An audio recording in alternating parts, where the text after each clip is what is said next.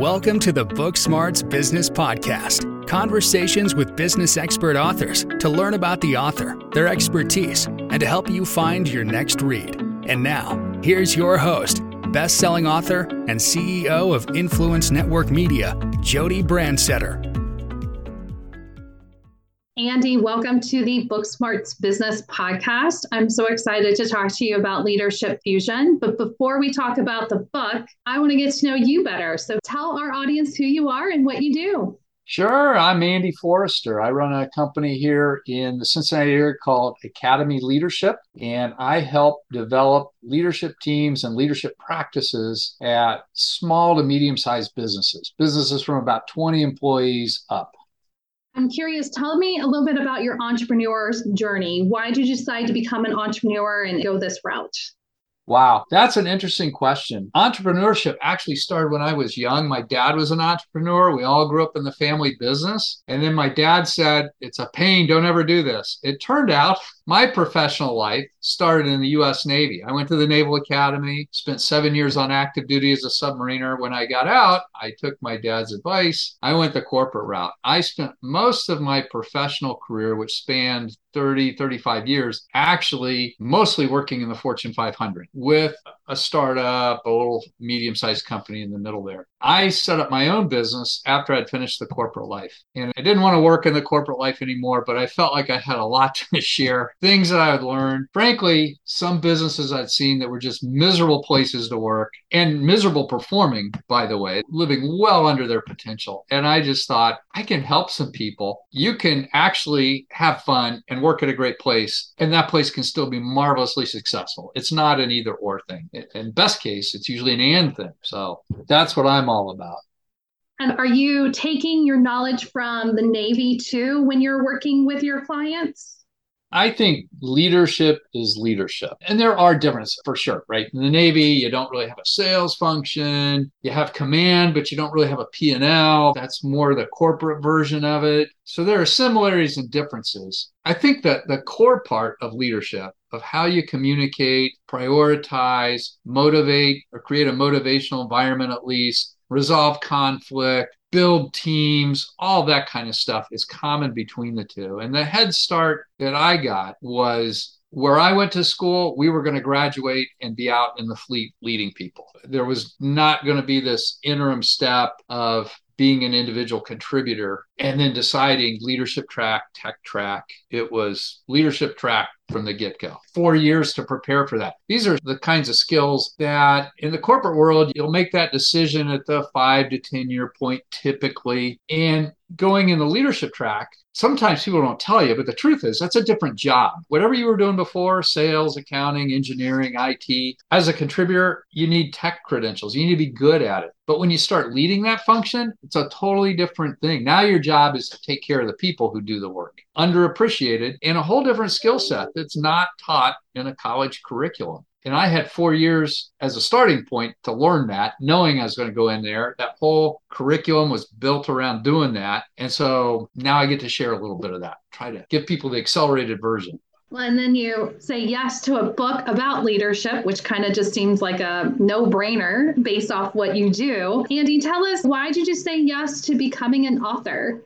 I thought there was an interesting point of view that hadn't quite been articulated yet. There's tens of thousands of books about leadership. And what else are you going to say about how to build a team or communicate or resolve conflict that hasn't been? To me, that was the integration. It was putting some pieces together that didn't exist. As I got working with clients, I realized there were two sides to this. One was the leadership side, the people side, the who is going to do what side, which needs work. But one of my first clients went back from our time together, our program, and said, now, how do I apply this to my whole business? And I said, I know exactly how to do this. I've been doing it for 30 years. For his size of company, I turned to a template, if you will, called the Entrepreneur Operating System that I had used. There are others out there, by the way, but that was one I just pulled the book Traction off the shelf and I said, here, let me show you how to do this. Let me facilitate this for you and put the two together because obviously there's an overlap. To me, that business operating system side is what are we going to do and how are we going to do it? So it's strategy and then it's process. The leadership side is the who and where they overlap. And the bigger you can make that overlap, the more magic you have, the more you're going to be able to create that engaging and productive environment of execution. So that was a point of view I felt hadn't been told too well. And that's what I put in the book. That's awesome. So you had that vision, or you had that, I know what I would write about, and being able to then put it into a chapter and have it with these other amazing authors, right? Tie that all together, which is kind of like what you just said, right? You're talking about the connection between the operating system and the leadership, the strategy and the leadership. And then this book is also that kind of collaboration or tying together other people's visions or strategies around leadership. So it's giving the reader multiple avenues to be considering. Yeah. And the way the book turned out was really great. So I've given it to some clients, some of whom are prolific readers of business literature. And their feedback was, wow, this is great because I have a whole library of books by all the big authors you've ever heard from. Simon Sinek, Brene Brown, Patrick Lencioni. And their feeling was they've all got a point of view. Again, is there anything brand new, or is it just a better way of telling the story that makes it more understandable? But the problem in their view was that the insight is fresh for 20 pages. And then there's the feeling that there's 200 pages of fluff because nobody wants to pay $20 for a 20-page book.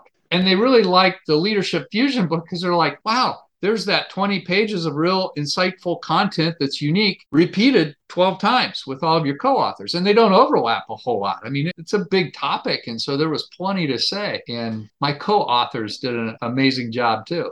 I think that's also really interesting perspective. You think that when you join a collective book with other authors, that you guys will all have the same point of view. You all want to talk about the exact same thing, when in fact, they all are very different.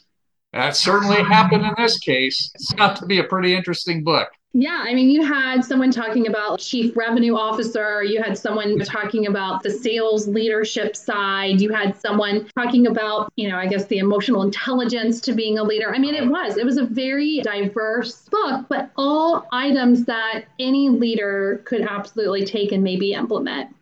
Yeah, absolutely. Or choose, at least get a fresh insight and say, now, what do I pull out of this that'll work in my style of leadership? What fresh concept is there? What eye-opening thing was there for me? Absolutely. You're right. When you go into a brand new client or potential client and you're trying to understand how their connection between kind of that operating system strategy and then the leadership side, what are some key things that you're looking at to kind of understand where's that level set with them today and how you're going to be able to help them? Great question. And really, there's two sides to that. One is understanding what are they doing on a business operating system side today. So there's actually lots of questions. You get a questionnaire off my website that'll help you self-evaluate where you fit into that. Do you have a strategic plan? It can be simple. In EOS, it's a one-page thing called a vision traction organizer. And there's others. There's one-page strategic plan from scaling up. There's others. But have you articulated what your core values are, what your vision and purpose are for your business, where your core niches? Have they done any of that? Do they have a vision for the future ultimately, or where they want to be in 3 years or 1 year? How much of that have they done? Are they running their business off some kind of scorecard so they understand where they're at? Or are they just kind of looking at cash balance in the bank? How have they organized themselves? So it's strategy, structure typically. How have they structured their business? Is it structured to back up what they've said their strategy is? There's all kinds of stuff like that you can ask, and you get a sense for how far along that path they are. On the leadership side, the initial conversation is, what are you doing to develop your leaders? How do you pick your leaders? What's the selection process? Where is the conversation? If you're talking to a company with a mature leadership system, they've got a pretty well articulated plan, but those are usually big companies. The Fortune 500 companies I worked for, they could tell you exactly how they use a 9-box system and the conversations about tech track versus leadership track, the development programs for different levels of leadership within the business. You go to a smaller, medium-sized company, and a lot of times there just isn't a whole lot, frankly, that's being done. a lot of times you're the jack of all trades, right? I mean, when it's a small business, there's a lot of times where you're just like, what needs to be done? I'm going to go do it, because if it doesn't get done, it's not successful. And so I feel like sometimes me as a small business owner, just even having the time to sit down and have those kind of strategic planning sessions can feel overwhelming, because I know there's items I need to do today to get things done. So I'm sure there's a lot going on there in a small business, that having someone come in and be able to even just facilitate that conversation to make sure it happens is probably useful for them.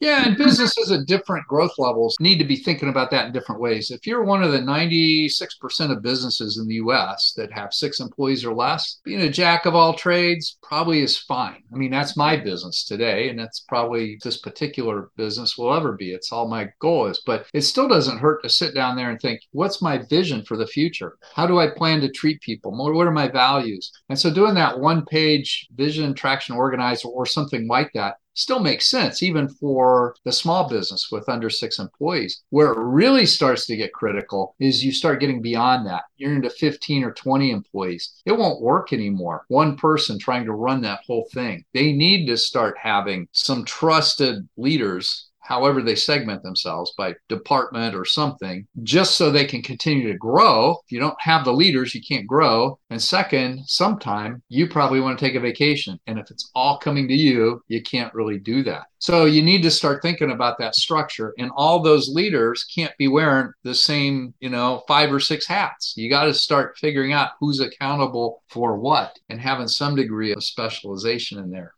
Yeah, that was something that I had an aha moment, was spring break this year, where I worked every day on vacation. Right. And I was like, gosh, I need to delegate. I need to find people who can help me with this. There you go. Yep. But that's a hard transition, I think, for leaders who have been a jack of all trades. Any tips on those leaders who now know, like, okay, I have to scale. I want to be 20 employees deep, and I know that I can't be who I am today. Yeah, I mean, one of the first things you have to figure out is, what role do you want to play in the business? In EOS, we talk about the visionary, and most entrepreneurs are visionary. They have a vision about how it wants to be. Hopefully they've written that down too. But when you get to the 20 employees and you're having to start thinking about some specialization and coordination, there's a role in there for somebody called an integrator who pulls all that together. And sometimes it's one and the same person, but often it's not. Often what I find is the visionary who had the vision to be the entrepreneur, start that, gets really frustrated and bogged down. I mean, by the time you're running a business with, $2-3 million of revenue and 20 employees, there are starting to be a lot of details to be closed out every day. And most visionaries, just from a personality point of view, chafe at that. They can do it, but it sucks their energy. And one of the big points of leading people is managing that energy flow. And that's about trying to help people do things that they're good at and enjoy. And you might find that's something you enjoy. Most entrepreneurs find out it becomes very burdensome. I like the integrator. That's a really cool way of thinking about it. I need that. I think that might be something I need to dive more into there, Andy. That's really a great tip. Well, I've loved this conversation. Thank you so much for coming on and chatting with me today. But before we leave, what's the best way for our audience to be able to connect with you? If you go to my website, my local website, which is libertyee.com. So the word liberty, the letters EE, tacked onto the end of that, .com. You'll find my phone number. You'll find a way to email me, to make an inquiry. It's all out there. That's probably the easiest way. Awesome. Well, we'll make sure we add that to the episode notes. Andy, thank you so much for being a part of the Book Smarts Business Podcast. You're welcome. Thank you. Thanks for doing the book. Appreciate it. Thanks for listening to the Book Smarts Business Podcast. Make sure you subscribe to the show and share this episode with a friend. In the meantime, join our business author community, where you can connect with other business authors and learn about becoming an author at authors.influencenetworkmedia.com. Until next time.